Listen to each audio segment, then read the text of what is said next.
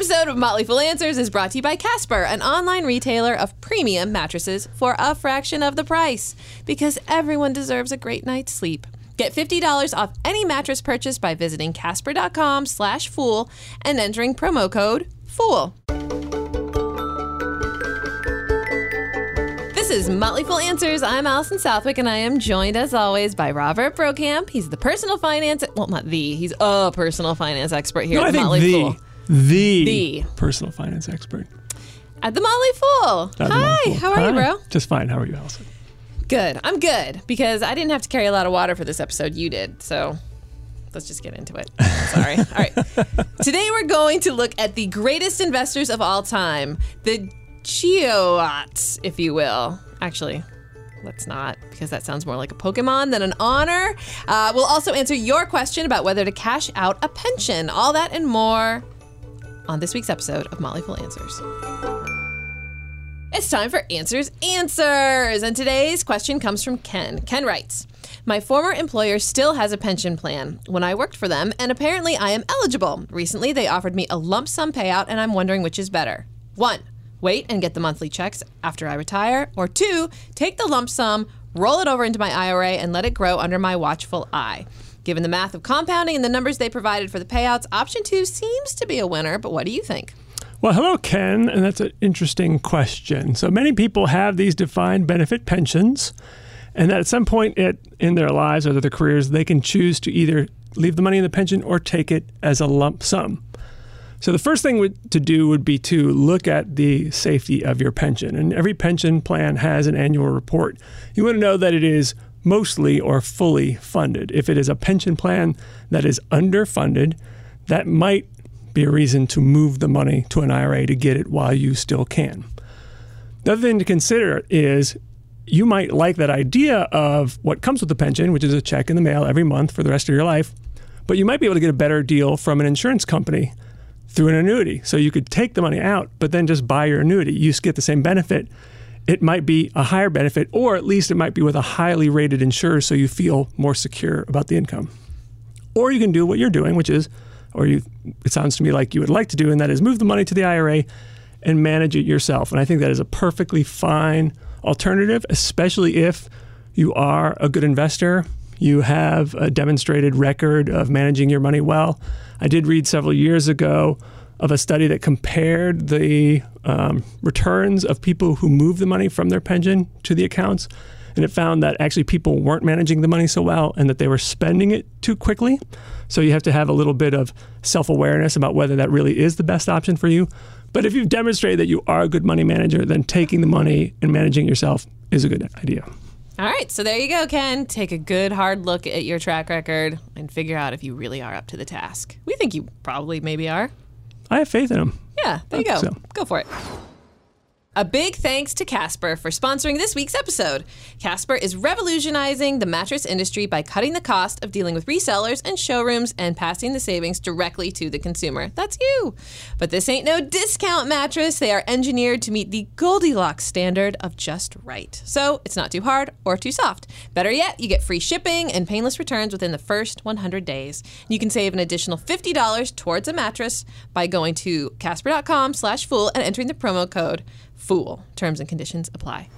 I actually talked to one of our listeners, Byron. He went for it, and he bought a mattress for his mom, and he said she loves it, and he's thinking about getting one for himself. Well, that's good to hear. And that is good to hear. Yeah. I feel good when our sponsors treat our listeners well. So I have yet to hear that they've treated them poorly.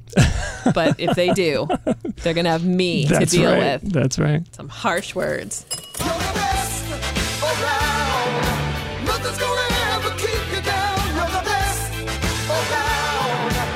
We all know the meaning of the acronym GOAT. Thanks to our Battle of the Generations a few episodes, we can use it all the time, and in particular when we're talking about the greatest of all time in investing.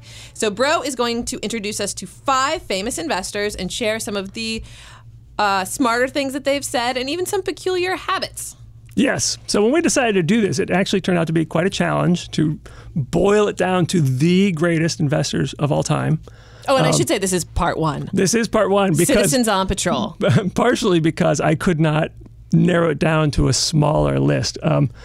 For some of these investors, they have public records, but some don't because they manage hedge funds and those don't always disclose the returns. Sometimes these investors start investing way back in the 30s, 40s, and 50s, and the records aren't available. So it was a little difficult to narrow it down to the greatest investors. But the 5 we have today are definitely investors. Anyone who wants to learn to be a better investor should get to know. And I'm going to start with Number one. John Bogle. Jack to friends. Jack to friends. And that might sound a little odd, right? Because you might think a great investor is someone who beats the market, whereas Jack Bogle is often telling people to try to match the market by doing an index fund. The founder of Vanguard. The founder of Vanguard.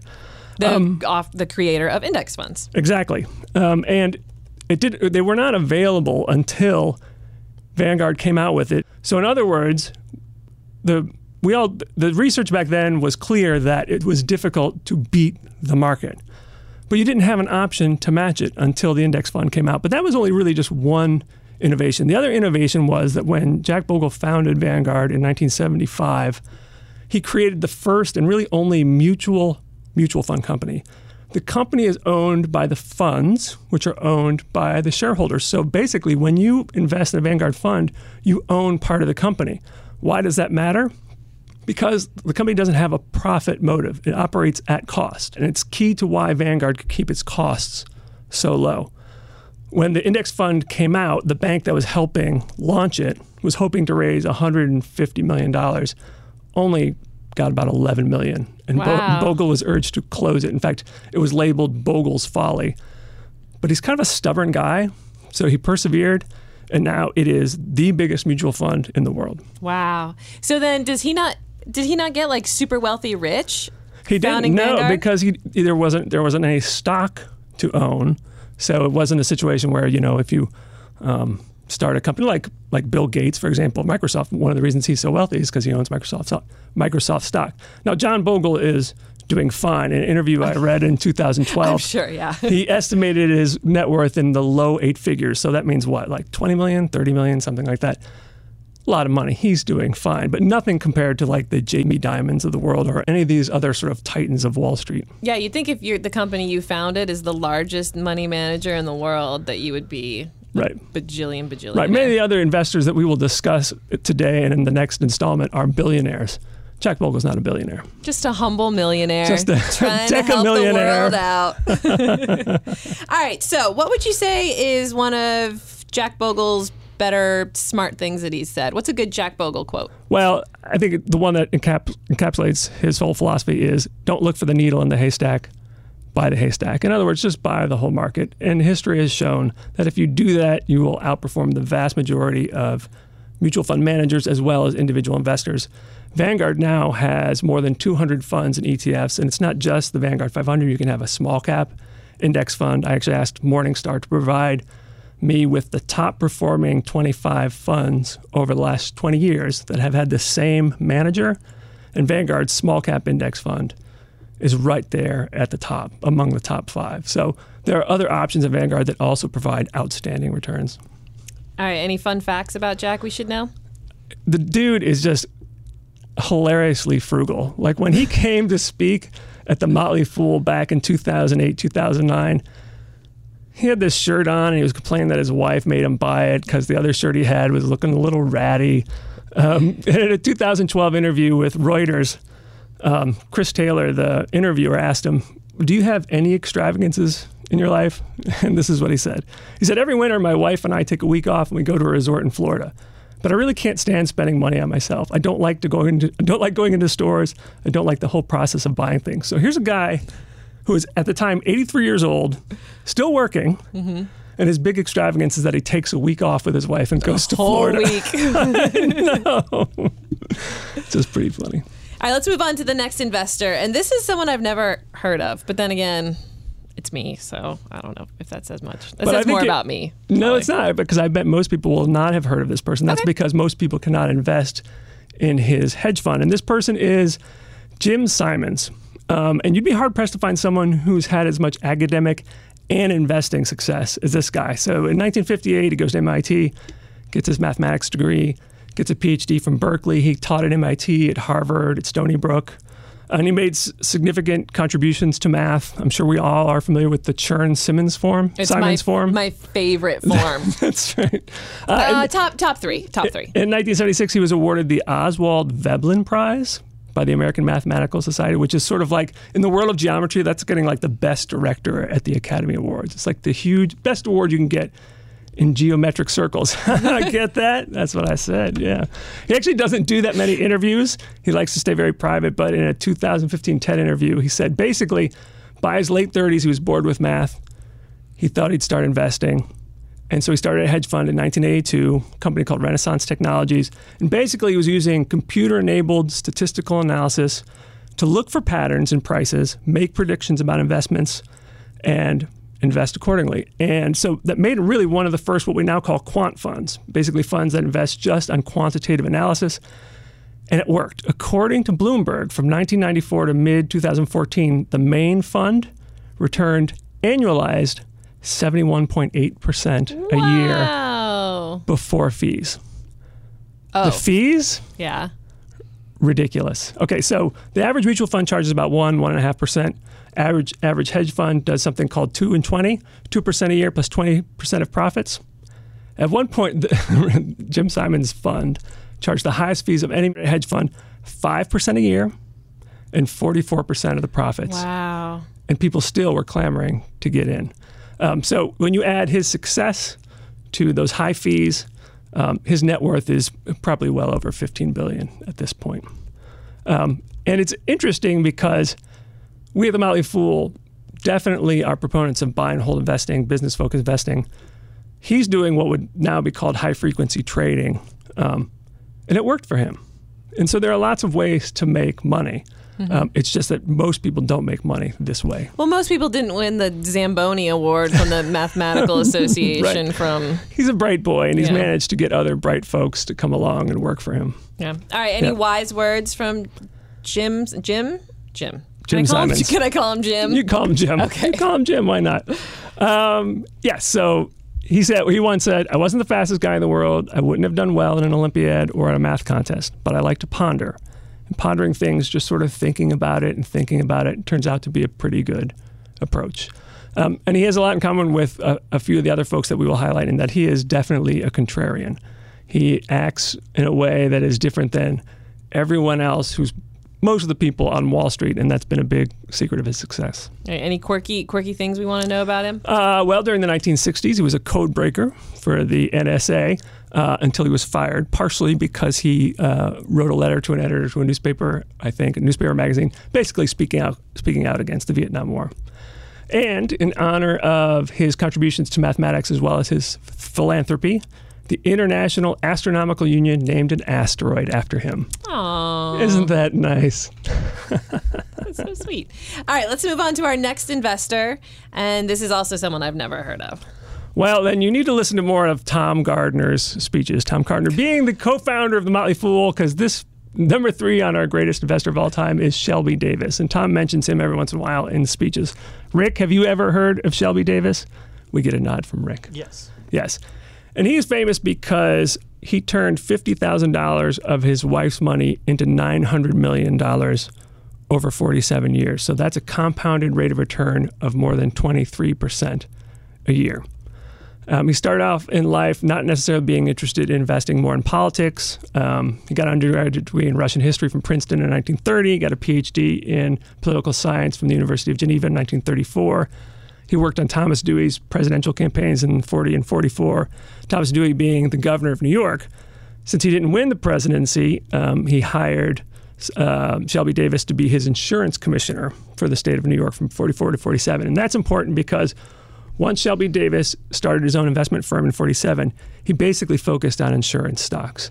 And it did very, very well for him. He focused particularly on low PE stocks, price to earnings ratio, so low value stocks, but also ones that had depressed earnings so that he would get what he would call his Davis double play. So that when the company turned its earnings around, it would get a little boost in the stock price. But then people would see that it's a cheap stock that's now gaining earnings, rush into the stock, drive up its valuation. So it had two forces going to work for him there. He was a big believer in diversification, depending on which source you consult. When he died in 94, he either owned between 500 stocks and over 1,000 stocks. Whoa. Partially because he just never sold. He bought and held on for the long term. And it's turned out to be a family business. Shelby's son, also named Shelby, founded the Davis Advisors Mutual Funds in 1969. They currently manage more than $2 billion with the help of the original Shelby's grandsons, Chris and Andrew, who manage some of those funds.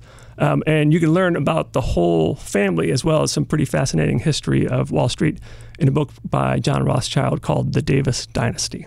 And what is some smart words from Shelby that we should all take with us? Probably the most famous one is bear markets make people a lot of money. They just don't know it at the time. Yes.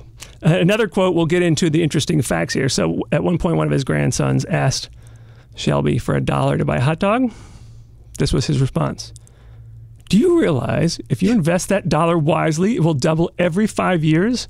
By the time you reach my age in 50 years, your dollar will be worth $1,024. Are you so hungry that you need to eat a $1,000 hot dog?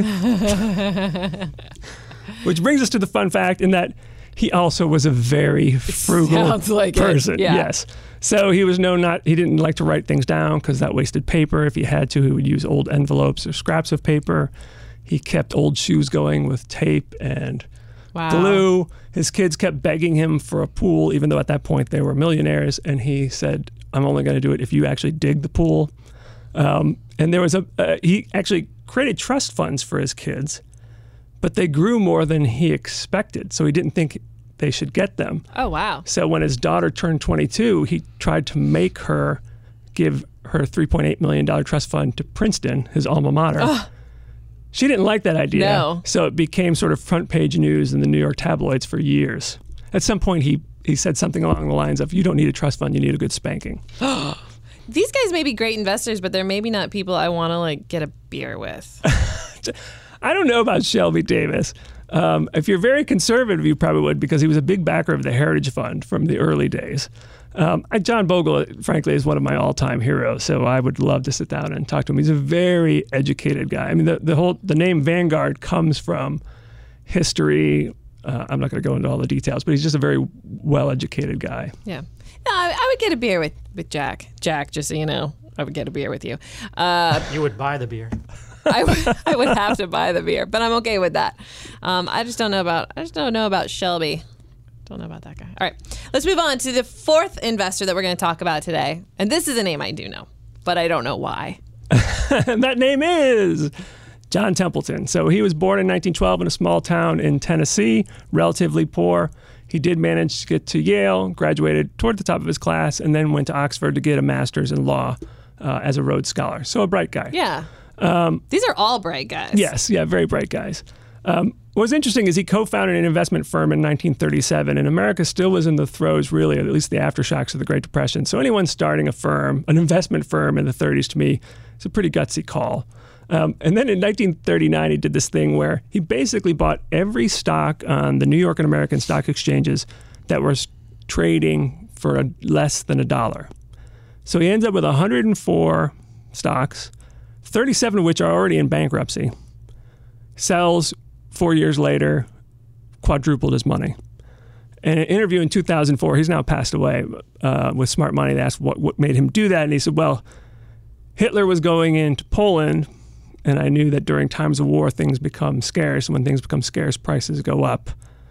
So that's why I did it. And that hints to why John Templeton is really famous, and that is being really one of the first global investors.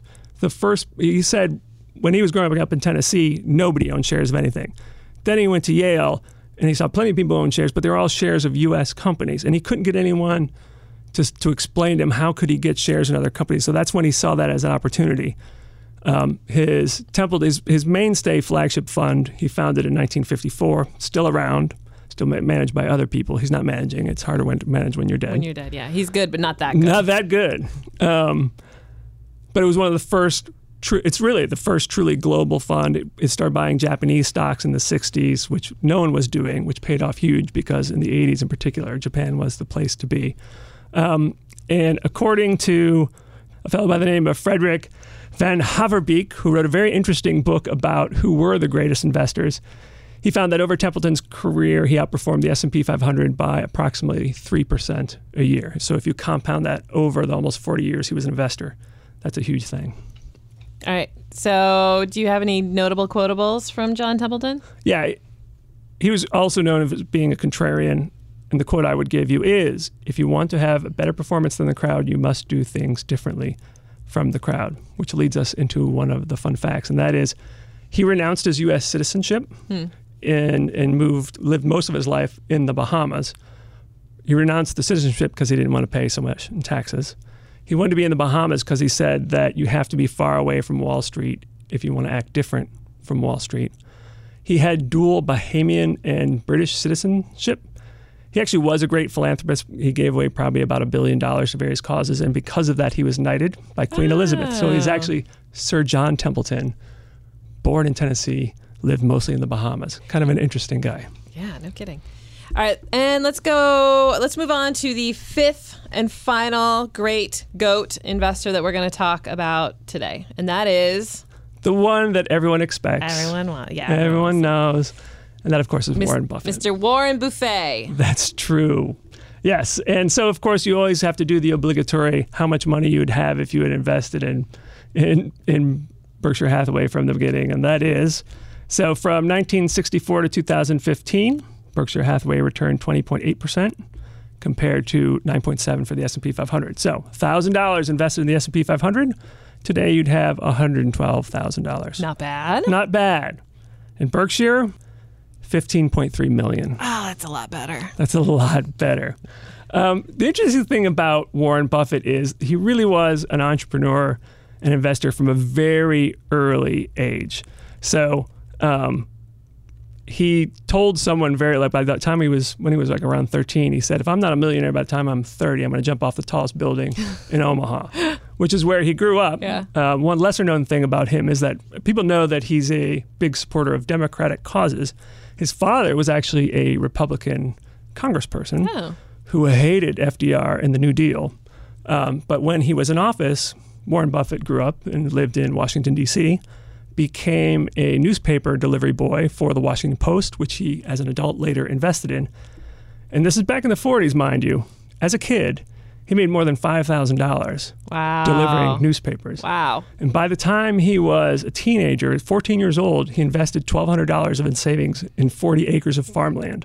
So from a very young age, this guy was looking for ways to make money. He and a friend would buy used pinball machines, install them in barbershops, and share the profits with people.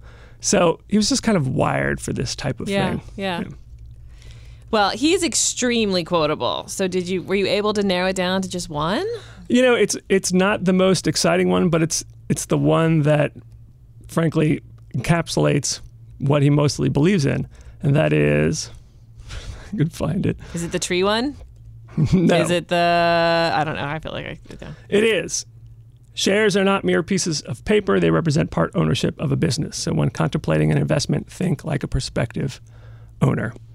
And I, of course, should add another one. That is, if when making a stock investment, you're not considering holding it for at least 10 years, don't waste more than 10 minutes considering it. And that's been the secret of Buffett's success, as well as the success of people like Shelby Davis. They found good companies at reasonable prices, not necessarily super cheap prices, reasonable prices, but they were willing to hold on for decades. And he's also an extremely quirky guy. Were you able to narrow it down to one fun fact? This is actually not, he is a very quirky guy and with a very interesting biography. But I think the fun fact about him is that many people don't know that he's a big proponent of index funds. In fact, he thinks most people should be invested in index funds. We had mentioned in a previous episode that was his advice for LeBron James when LeBron James asked him for investment advice. And in his will, he stipulates that some of his estate will be invested in index funds. So he recognizes, even though he's had this great success, that it's actually very difficult to beat the market. All right, so that is our first 5 of our 2-part series on the goats of investing. So we'll be back next week with 5 more fascinating investors that you can learn from. Whoa, yes, wait a minute, Mr. Postman. The postcards keep coming in, and I have one I have to share. Please do. So bear with me here. All right, so this is one that came from Randy in Tulsa, and I realize talking about a postcard does not make for great radio, but I will describe it to you. The postcard is probably about 50 years old, and it's a postcard of the Cook's Court Motel in Tulsa, Oklahoma. At the time, getting a room at the hotel was $2.50 a night. And so, Randy writes, my parents bought the land this motel has been on and built a collision repair center, and we opened for business 40 years ago tomorrow.